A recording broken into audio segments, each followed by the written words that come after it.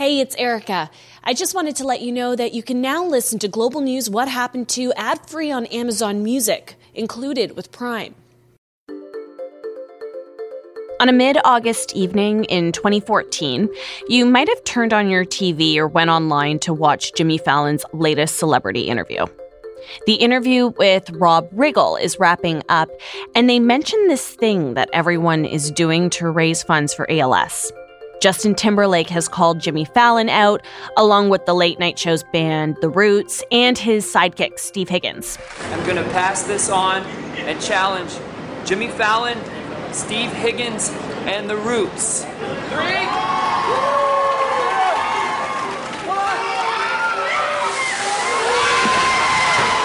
You have 24 hours to respond. So they did. All 14 men, including the surprise guest and ex-SNL alum Horatio Sanz, all of them, they lined up behind orange buckets filled with ice water. I'm Jimmy Fallon. I'm here with Rob Riggle, Horatio Sanz, Steve Higgins, and The Roots. We've all been nominated to do the Ice Bucket Challenge to raise money for awareness for ALS, also known as Lou Gehrig's disease. And I'd like to nominate the New York Jets to do this. You have 24 hours!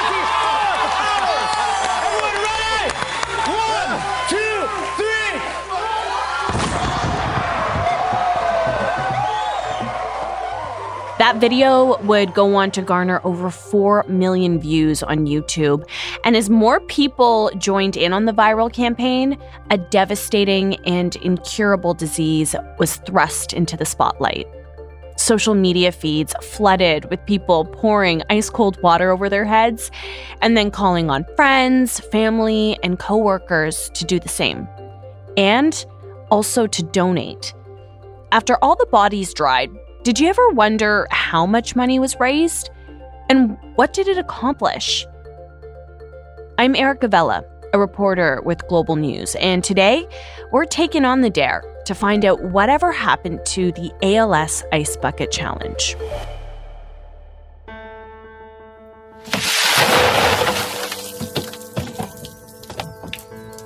I nominate Blake Wheeler, Andrew Ladd, Anthony Puso. The Ice Bucket Challenge popped up on social media feeds all over the world in 2014. I mean, everyone was doing it. For this episode, I wanted to find someone with ALS who could tell me what it was like watching this social media phenomena unfold. You know, someone who could tell me what it felt like knowing that people all over the world were doing this act and raising this money for them. And you know what shocked me? I couldn't. Not one person. And part of the reason why? The Ice Bucket Challenge happened almost 6 years ago. And what that means is that those diagnosed with ALS at the time have either died or the disease has progressed to the point that they can't talk. They can't breathe on their own anymore. The Ice Bucket Challenge shone light on this devastating disease. It was an awareness campaign, and arguably one of the most successful campaigns for ALS that has ever existed. If you take into account that the majority of people living with ALS have such a short lifespan with the disease, there isn't a lot of advocacy they can do because the disease progresses so quickly. And the Ice Bucket Challenge was kind of a first for that. You know, people took ice cold water, dumped it over their head, and spread the word. But most importantly, they also had to donate. But still, this all seems really random, right? I mean, who started this? Where did it come from? Well, when I started researching, I got to know two very important people to the story. Pete and Julie Frates. They met in the summer of 2011. So we actually, we met on a boat on the 4th of July. So there's no doubt that the 4th was always a really special holiday for us, not just because we met on the 4th, but Pete is a very patriotic person, and that was extremely important to him. And we both went to Boston College, which was, you know, a big piece of our connection because we both, you know, have such a love for our alma mater. And it was definitely one of those initial connecting points for us. But it was pretty easy to fall right in love with Pete. He was one of those people that is just everyone wants to be around. He's so engaging with everyone and friendly and nice and funny, but also really sincere. And just, had this kind of like group, everywhere he went, people were kind of just like wanted to be near him, which I think speaks a lot to, how things turned out for Pete. The way that Julie described Pete, he really seems like this quintessential all-American guy. And being from Boston, home of the Red Sox, baseball coursed through his blood, and he was good enough to play in college. He was a center fielder. He played at Boston College. He was actually not recruited and was a walk-on his freshman year. And ended up being a captain and obviously, was hugely successful as a college player.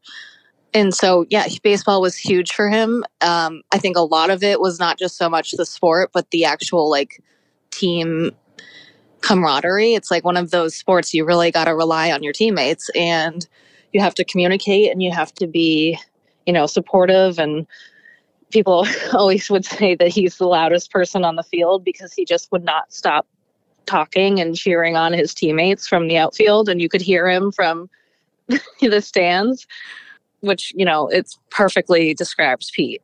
Julie and Pete's relationship progressed quickly. We'd only been together for about 9 months, but we were very serious. We knew that, we were eventually going to be married. In fact, the couple was engaged a year after they met. They had a lot to look forward to, but within months of being together, their world was turned upside down. So the summer we first met, I was 21 going into my senior year, and Pete was a 26-year-old, extremely healthy, athletic person. And he actually played for an inner city Boston baseball league, which is actually really competitive, and, a lot of former D1 athletes and stuff. And so he actually got hit by a pitch in one of the games, and his wrist was injured, and it was just taking a lot of time for it to recover. And once he started to delve into, what's going on with my wrist, he realized other things were going wrong. His wrist wasn't bouncing back, but also he was losing his ability to run, without being clumsy. And he felt like his hands were becoming weaker. His dexterity was, declining really rapidly. So it all kind of started with this injury we thought was just a baseball injury or some sort of nerve damage, and it ended up obviously being much more. On March 13th, 2012, Pete Frates was diagnosed with ALS. Pete was pretty aware of what he was going to be told, but none of us, Pete's family or I, really had. I think I might have had the most idea that there was something more serious, but certainly not to the degree of having an ALS diagnosis. And he had, Pete had Googled the symptoms he had, months before, and he had mentally told himself, I know I have this disease, but he never spoke any of that to us. Pete and Julie got the devastating news. They had no idea of the challenges that laid ahead. Okay, I have to take a minute here and admit, like a lot of people before 2014, I didn't really know much about the disease. I knew it was bad, but I didn't know how devastating it was. So I wanted to know everything about ALS. I turned to Dr. Janice Robertson. She's one of Canada's leading ALS researchers for a definition. ALS is amyotrophic lateral sclerosis. Amyotrophic is loss of muscle nourishment, and lateral is the regions in the nervous system and the spinal cord that are affected, and sclerosis is the scarring tissue. That gives us the name amyotrophic lateral sclerosis. As Jimmy Fallon mentioned in his video, the disease is known by another name, Lou Gehrig's disease. It was given that name after the famous American baseball player Lou Gehrig. You might remember him speaking before a packed Yankee Stadium in 1939. For the past 2 weeks, you've been reading about a bad brag. Today, I consider myself the luckiest man on the face of the earth. Been given a bad break, but I've got an awful lot to live for. Lou Gehrig died just a few years later, in 1941, from ALS. As I continued to research, I learned how quickly this disease progresses.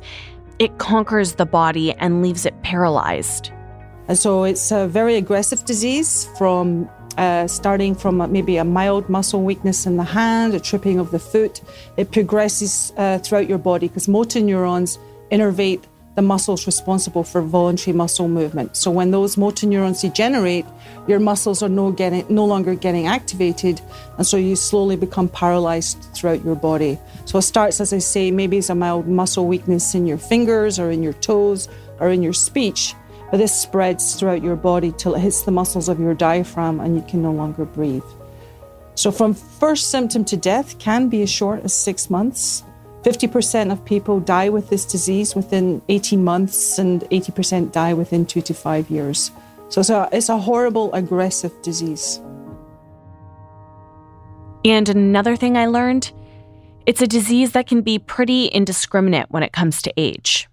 Typically, the average age is about 55 years, but there's young people who get this disease, of 18-year-old, 19-year-olds who get this disease. And you kind of had this feeling that these people are living with this disease in isolation and nobody really knew that they had it. And they have it for such a short period of time because they die so quickly, is that they're kind of being left on their own. Nobody really cares. She's been researching ALS for 25 years, and before the Ice Bucket Challenge, she often encountered confused looks when she talked about her research. And I would say, well, I'm studying amyotrophic lateral sclerosis or motor neuron disease. Well, what is that? I've never heard of that. And so you'd always have to start your conversation explaining what it was without there being an awareness already in place of what it was. That all changed in 2014. I thought it was fantastic. I thought it was amazing. I thought about all those people who've been living with this disease, dealing with it without people really knowing what it was. Finally, they're seen and people have a better understanding of what they're going through. It was just remarkable. It was fantastic. When I'm, just going about my daily life, when people ask me what I do, I say I work on ALS. And then they say, well, what's ALS? I said, do you remember the Ice Bucket Challenge? And they go, oh, right. But they need to be able to make that connection for sure as to the Ice Bucket Challenge is this disease. And so that provides an automatic link for them to connect it all together as to, what ALS is. ALS is a neurodegenerative disease like Alzheimer's or Parkinson's.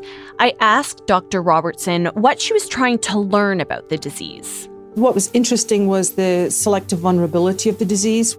Why does ALS affect one part of the brain and not another part of the brain? And so what is it about motor neurons that make them particularly vulnerable to ALS? So this is something that my research has progressed through to trying to understand, is what is it that makes motor neurons vulnerable in ALS? And if we can understand that, then we can develop some kind of therapeutic measures and ultimately, a cure for this disease. There's something Dr. Robertson said to me that I think is an important piece of information you should know about ALS. She explained to me most of the people diagnosed don't have a clear familial link to the disease. It kind of just pops up out of nowhere without warning. But the vast majority of cases are sporadic, meaning we don't know what caused the disease. There's no family history of the disease. Some person has spontaneously developed ALS and we don't know why. In fact, only 5 to 10% of ALS cases have a clear family history. And even in those cases, it's still really hard to understand. I want to get back to the Frates family. When Pete was diagnosed, he was only 27 years old at the time. He had his whole life in front of him, But now, instead of having conversations around how many kids he was going to have with Julie, the names of their children, coaching baseball and growing old together, they were going to be thinking about doctor's appointments, wheelchairs, retrofitting their home and vehicles. They would have to think about ventilators, hospital care. They'd have to think about end-of-life care. These are just some of the thoughts that would swirl through their minds on the days that followed. But things were not what you expected on the day that Pete was diagnosed. We that night all sat down for dinner, his parents, Pete and I, his sister and his brother, and, we're all like just pale in the face, and I think none of us could even talk. And he sat us down and he was like, we're not going to do this. We're not going to just be sad. We're going to do something about this. And he was like, this is what I meant to do. I'm supposed to make this, this is going to be my disease. And we're going to do something to change it. And I think we were all in that moment like, is he serious? Like, can we just have a minute to grieve this life that we thought we were going to have? But he didn't want us to have a minute. He was like, tomorrow we're going to get on this, figure out who's a big game player and who we need to be with in order to change this game. And he was adamant about that. Okay, so right now you might be wondering how the Ice Bucket Challenge started. Well, it began in 2014 with pro golfer Chris Kennedy. He was nominated by his coach to pour ice-cold water on his head for a local charity. Kennedy recorded the challenge and posted it on YouTube. All right, I've been officially called out by John Bullis in the Ice Bucket Challenge. In return, I'm calling out Jeanette Sinertia, Matt Dodson, and Kevin Allen. You have 24 hours to respond, or you're going to donate $100 to the ALS Foundation. Here we go.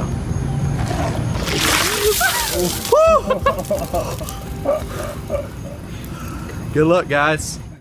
At this point, it wasn't officially dubbed the ALS Ice Bucket Challenge, but Kennedy selected the ALS Foundation as his charity of choice because it was a disease that had touched people close to him.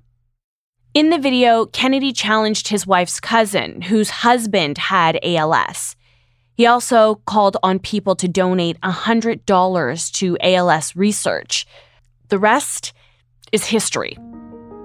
Julie and Pete caught wind of the challenge from a friend in New York. Through our good friend Pat Quinn, who has ALS and lives in New York, he was challenged.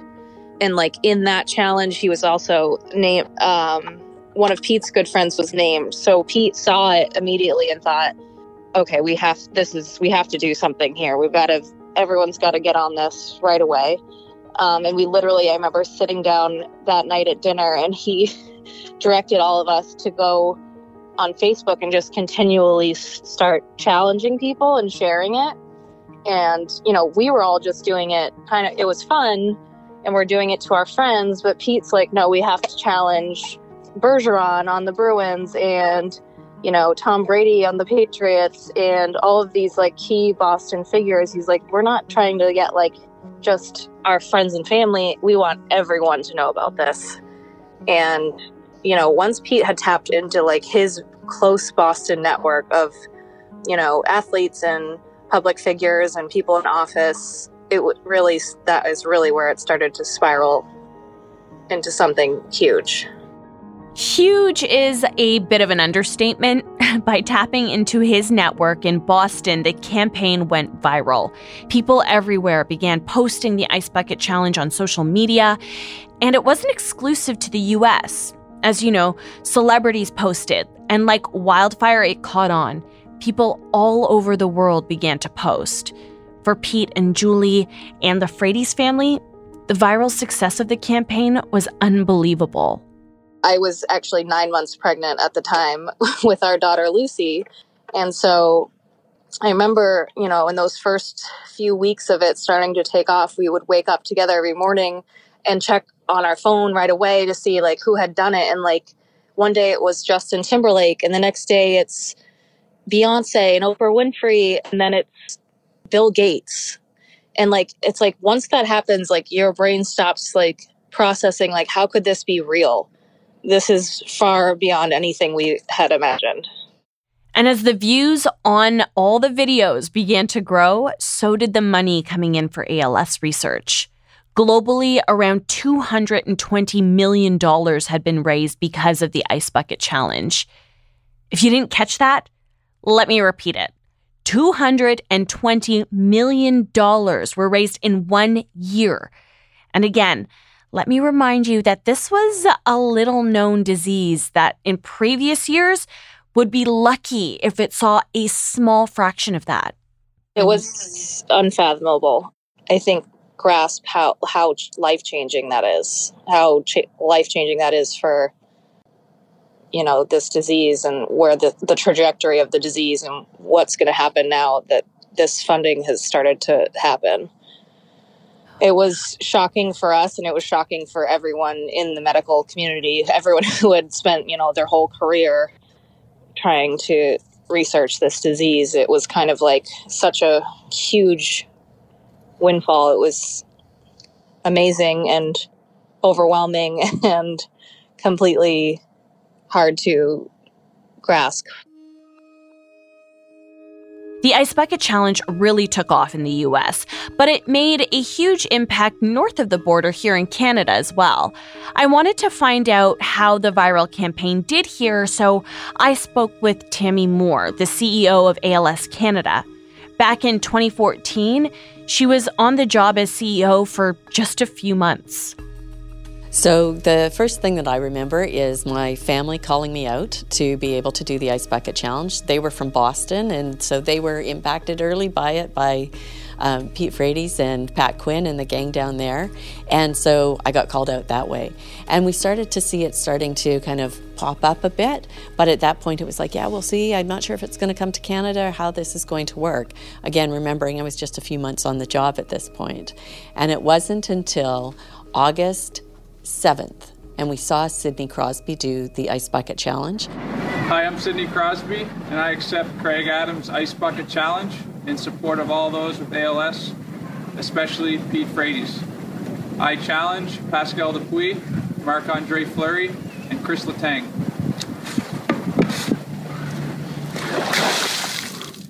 I was actually out west at the time. I had just been meeting with with one of the members from the finance committee to talk about the budget asks that we had into the federal government. And I'd gone back home to my family's place in Cranbrook. And there it was on August 8th, Friday. And it had just been crazy at the office, so I was back and forth with everybody on the phone at the office. And then it was like, okay, Sidney Crosby has done this. I think it's going to hit. And so I asked the staff to put up a website to be able to accept donations so we could track it. And they're like, it's Friday afternoon, come on. I said, no, get it done. If I'm wrong, we've wasted a couple $100. If you're wrong, we needed to track it, and we'll have a different issue. And so they managed to get it up on the Friday afternoon, and we raised $1,800 that weekend. It was like, wow, that's incredible. And when we compared to what we had done the previous year, we'd raised $200. And so we suddenly thought, we'll see how this goes. And so we started to see the momentum come forward. And with my background with marketing and communications, I thought, okay, what's happening with campaigns? And we worked with our partners across the country to very quickly develop key messages. And as we started to see more and more things happening, it was like, I think this might be something. And it was incredible to be a part of it at that moment. And it was such an empowering circumstance for our community, a community that had largely felt completely unseen, unheard, invisible. And suddenly ALS was at the forefront. People were talking about it. In Canada, people donated $17.2 million because of the Ice Bucket Challenge. And just to put that into perspective, in previous years, ALS Canada would raise around $6 million for the whole year, which is a fraction of what the Ice Bucket Challenge brought in. And things were about to get better. So immediately with the $17.2 million, what also happened at that time, and it was really serendipitous, we were able to negotiate an agreement with Brain Canada.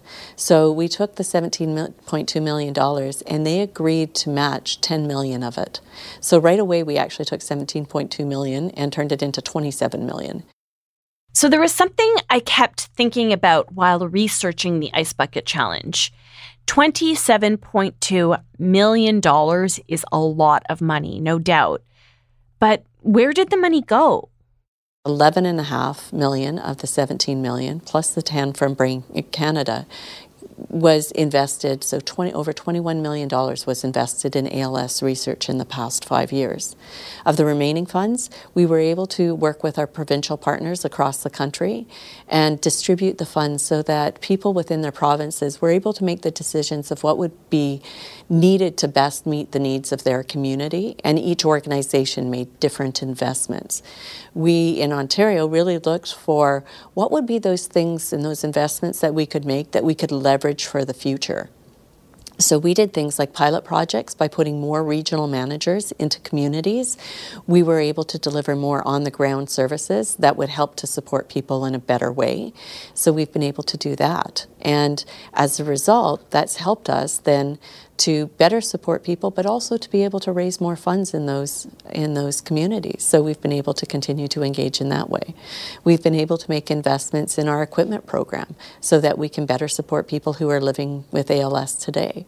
Some of it's around business practices as well. We've been able to do a better job of understanding the costs associated with ALS so that we're able to advocate differently and create that business plan so that we're able to leverage those investments to be able to generate more funds.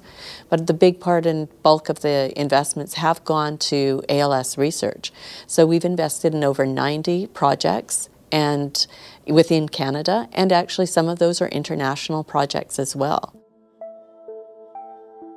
In recent years, there have been some major developments in research.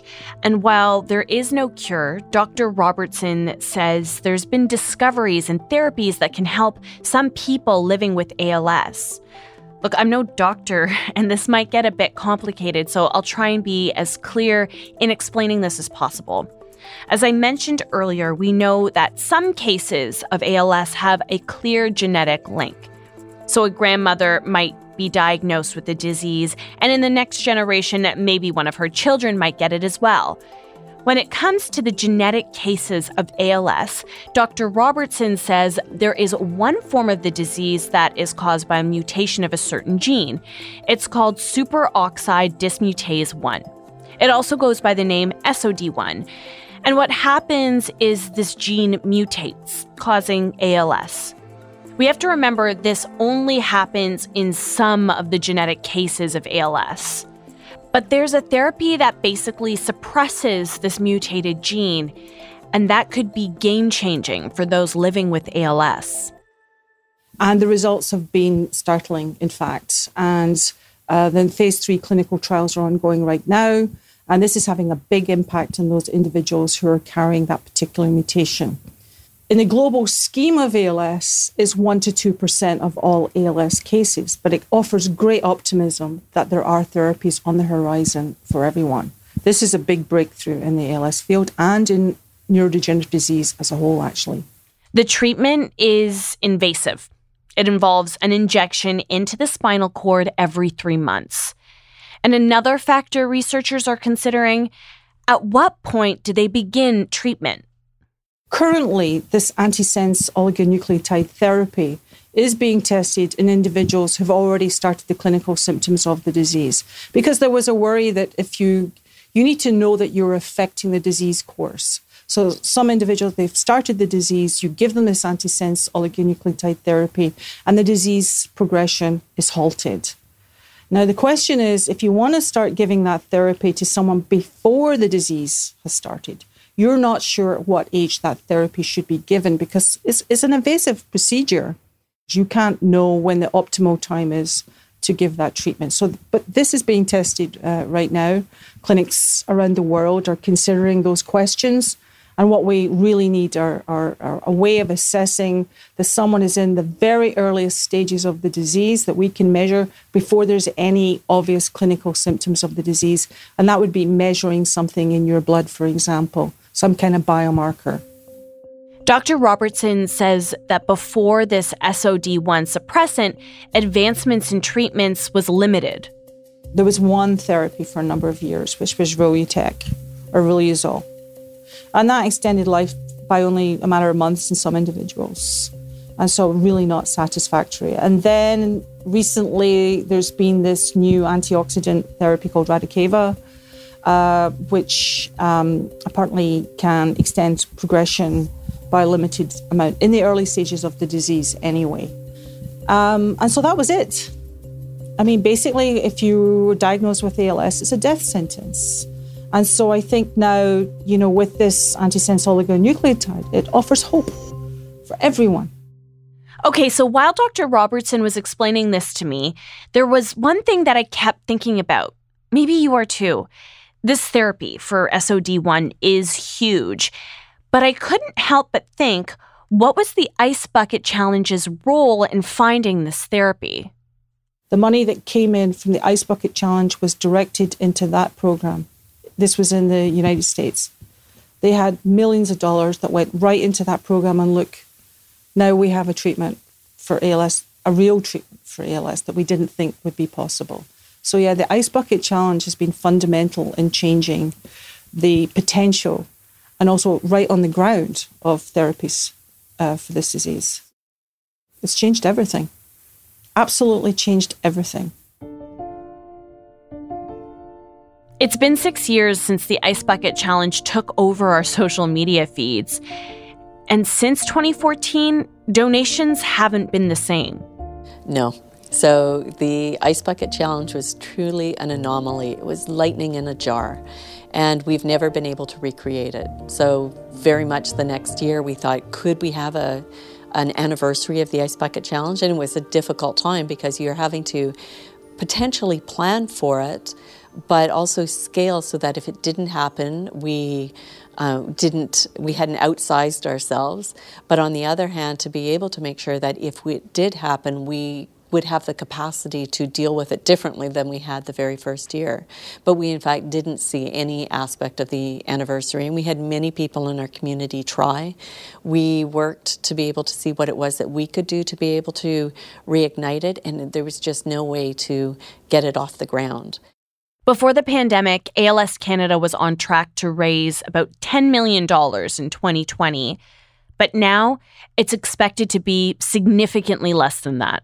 Nowhere near the $17.2 million that were raised in that 1 year, but they have incrementally been able to increase. And we've also been able to renegotiate things like our agreement with Brain Canada, so that although, again, it's not an additional $10 million, but even this year we're looking at an additional $1 million. Again, not anywhere near the need for this complex disease, but it's more than we had prior to the Ice Bucket Challenge as well. Pete, Julie, and the Frates family watched in awe as the ALS Ice Bucket Challenge took off in 2014. And while it was definitely something to be celebrated, the family was still forced to watch the toll the disease took on Pete's body. He lost the ability to speak that summer.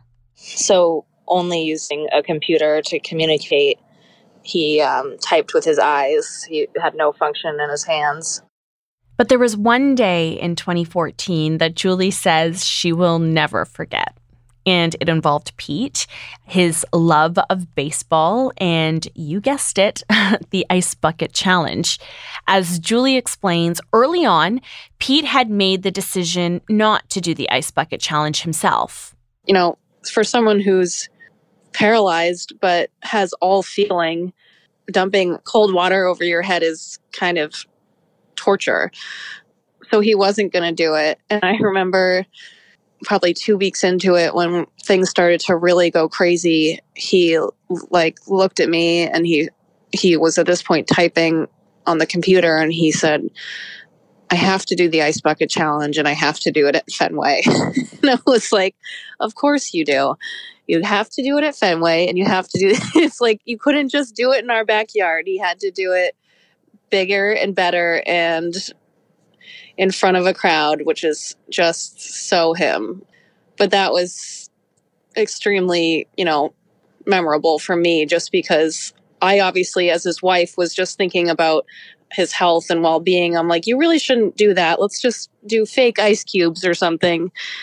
But he was so dead set, and he made this amazing day happen. And we have all these incredible pictures of Pete in front of the green monster on the field at Fenway Park doing the Ice Bucket Challenge. And, that's that day I will never forget. By the end of the summer in 2014, almost everyone had at least heard of the ALS Ice Bucket Challenge. But Julie and Pete had another reason to celebrate: their new baby girl. Yes, Lucy was born in August 31st, so we always call her the exclamation point, to that Ice Bucket Challenge month. But as the new parents began to navigate this life with a new baby, Pete's disease progressed quickly. By February 2015, he was put on a ventilator. And 4 years later, he died on December 9th, 2019. He was 34 years old. Just the companionship, I think, obviously, for my daughter, just having her dad. Yeah, that's just being with him and seeing him it's so hard. I don't think I'll ever get used to it. To get a better sense of what it was like to personally get diagnosed like Pete, I wanted to speak with someone living with ALS today, someone who could explain to me how life has changed and try and give me some sort of understanding about what it feels like. I met Margot Algie at her Toronto home. She was diagnosed with ALS in 2015. She can still stand and uses a walker to get around, but some days are better than others. It's a frustrating daily battle. So what it boils down to is your body has a series of cramps which really tighten up your limbs. The cramps hurt like the dickens.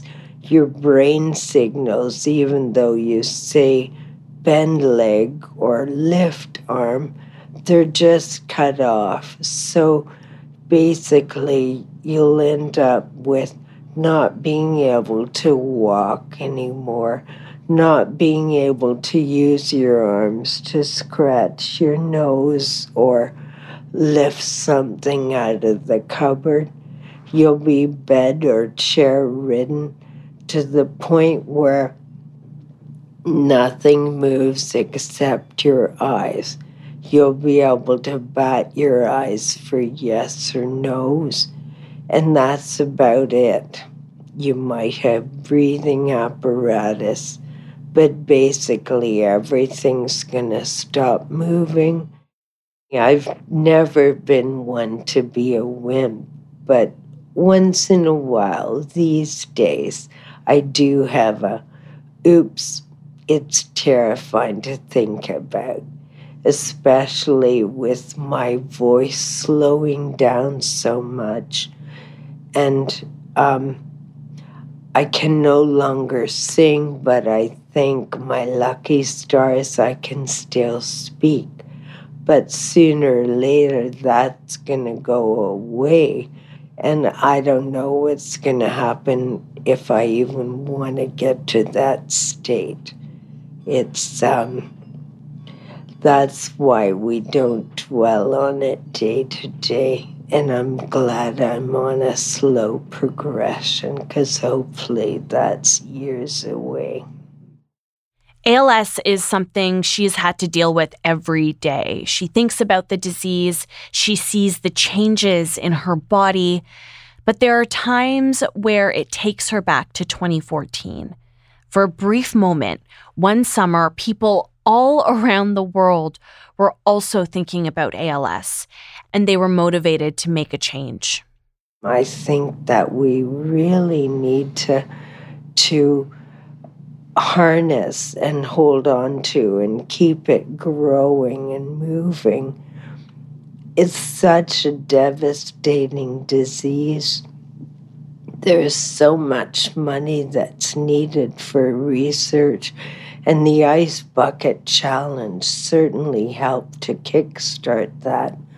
but we need that funding coming in again and again and again.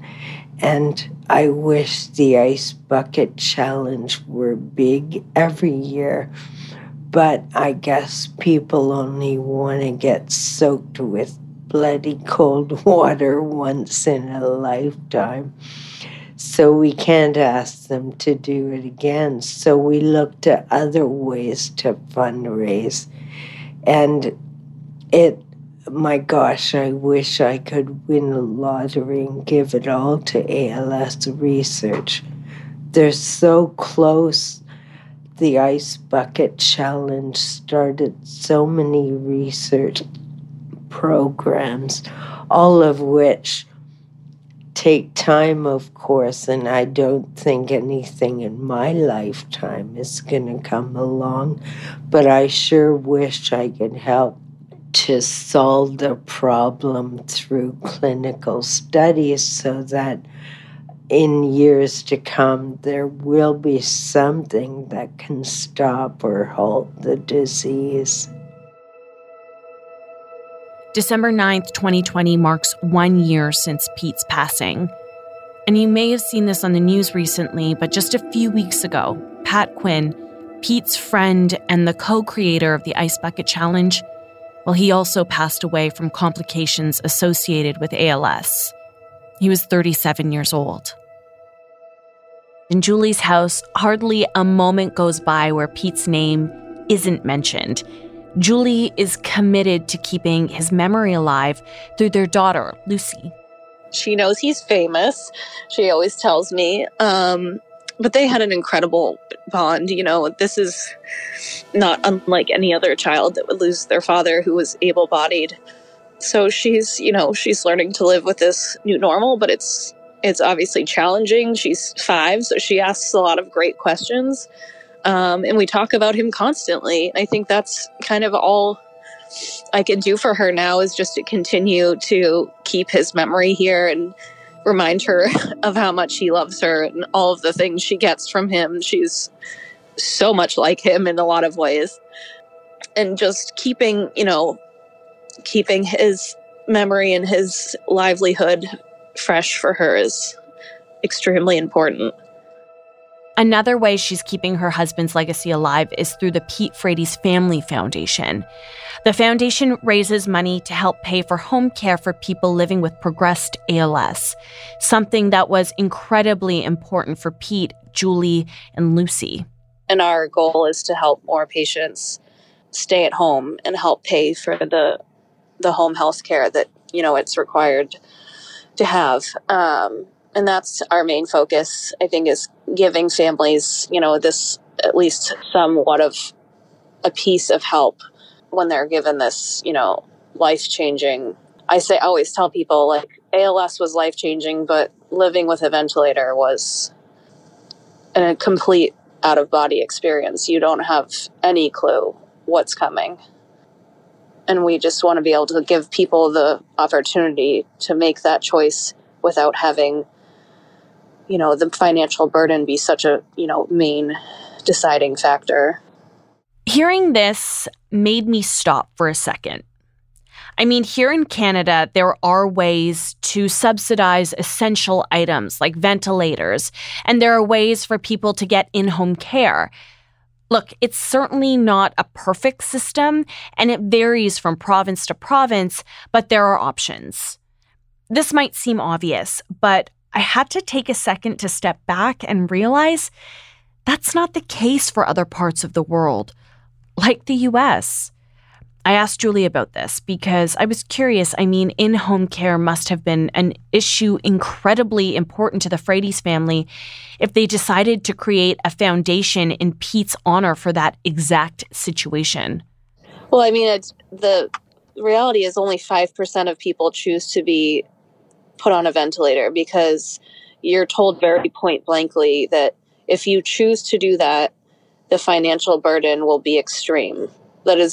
It's black and white, and the doctors are very upfront about it. And they, we were asked hundreds of times over the first 3.5 years if we were sure that was our decision because of what it all entails. It's not just the person that's going to have to live on a ventilator. It's so much more than that.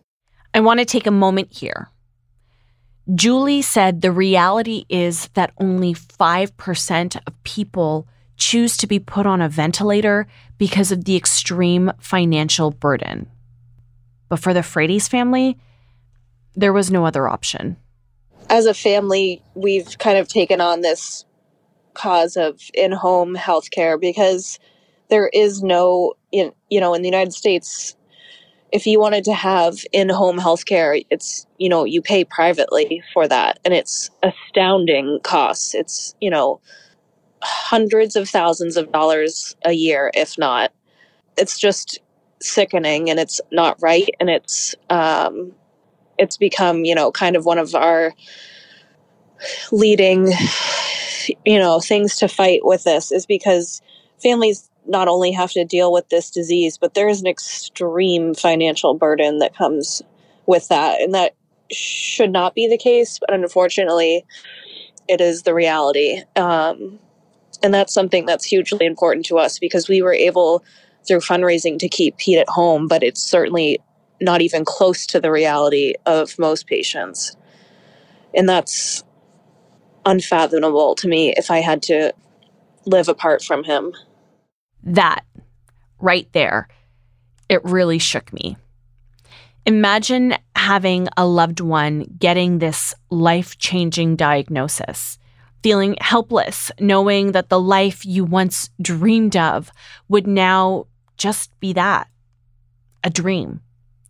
But then think about paying hundreds of thousands of dollars a year to have your loved one living comfortably at your home with your family, going into unimaginable debt just to enjoy the last few years or months with the person you love.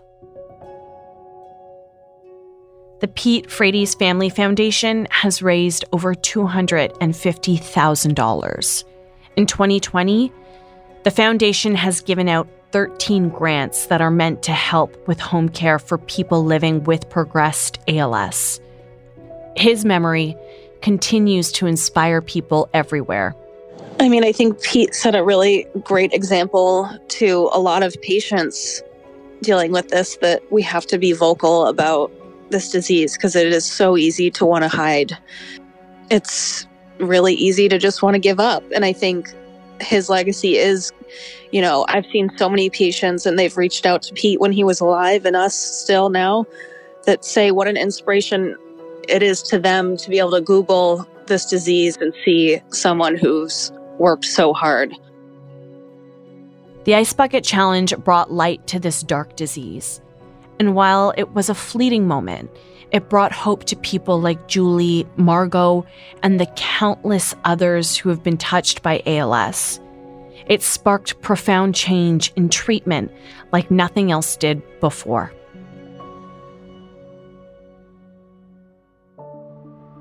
Thank you so much for joining me on this journey, and special thanks to Margot and Julie and the Frates family for sharing their stories with us. Whatever Happened To is written and produced by me, Erica Vela, with producer Dila Velasquez. Our audio producer is Rob Johnson, and a special thanks to Chris Bassett. Let us know what your thoughts are of this episode, and please share it with a friend. You could even call it a challenge. It will help us grow the show and bring you more incredible stories. You can also help us out by giving us a 5-star review on Apple Podcasts or wherever you listen. You can also reach out to me personally. We're always looking for stories, so if there's a news story you want us to revisit, you can reach me on Twitter at Erica Vela or email me at erica.vela@globalnews.ca. Thanks so much for listening. We'll see you next time on Whatever Happened To.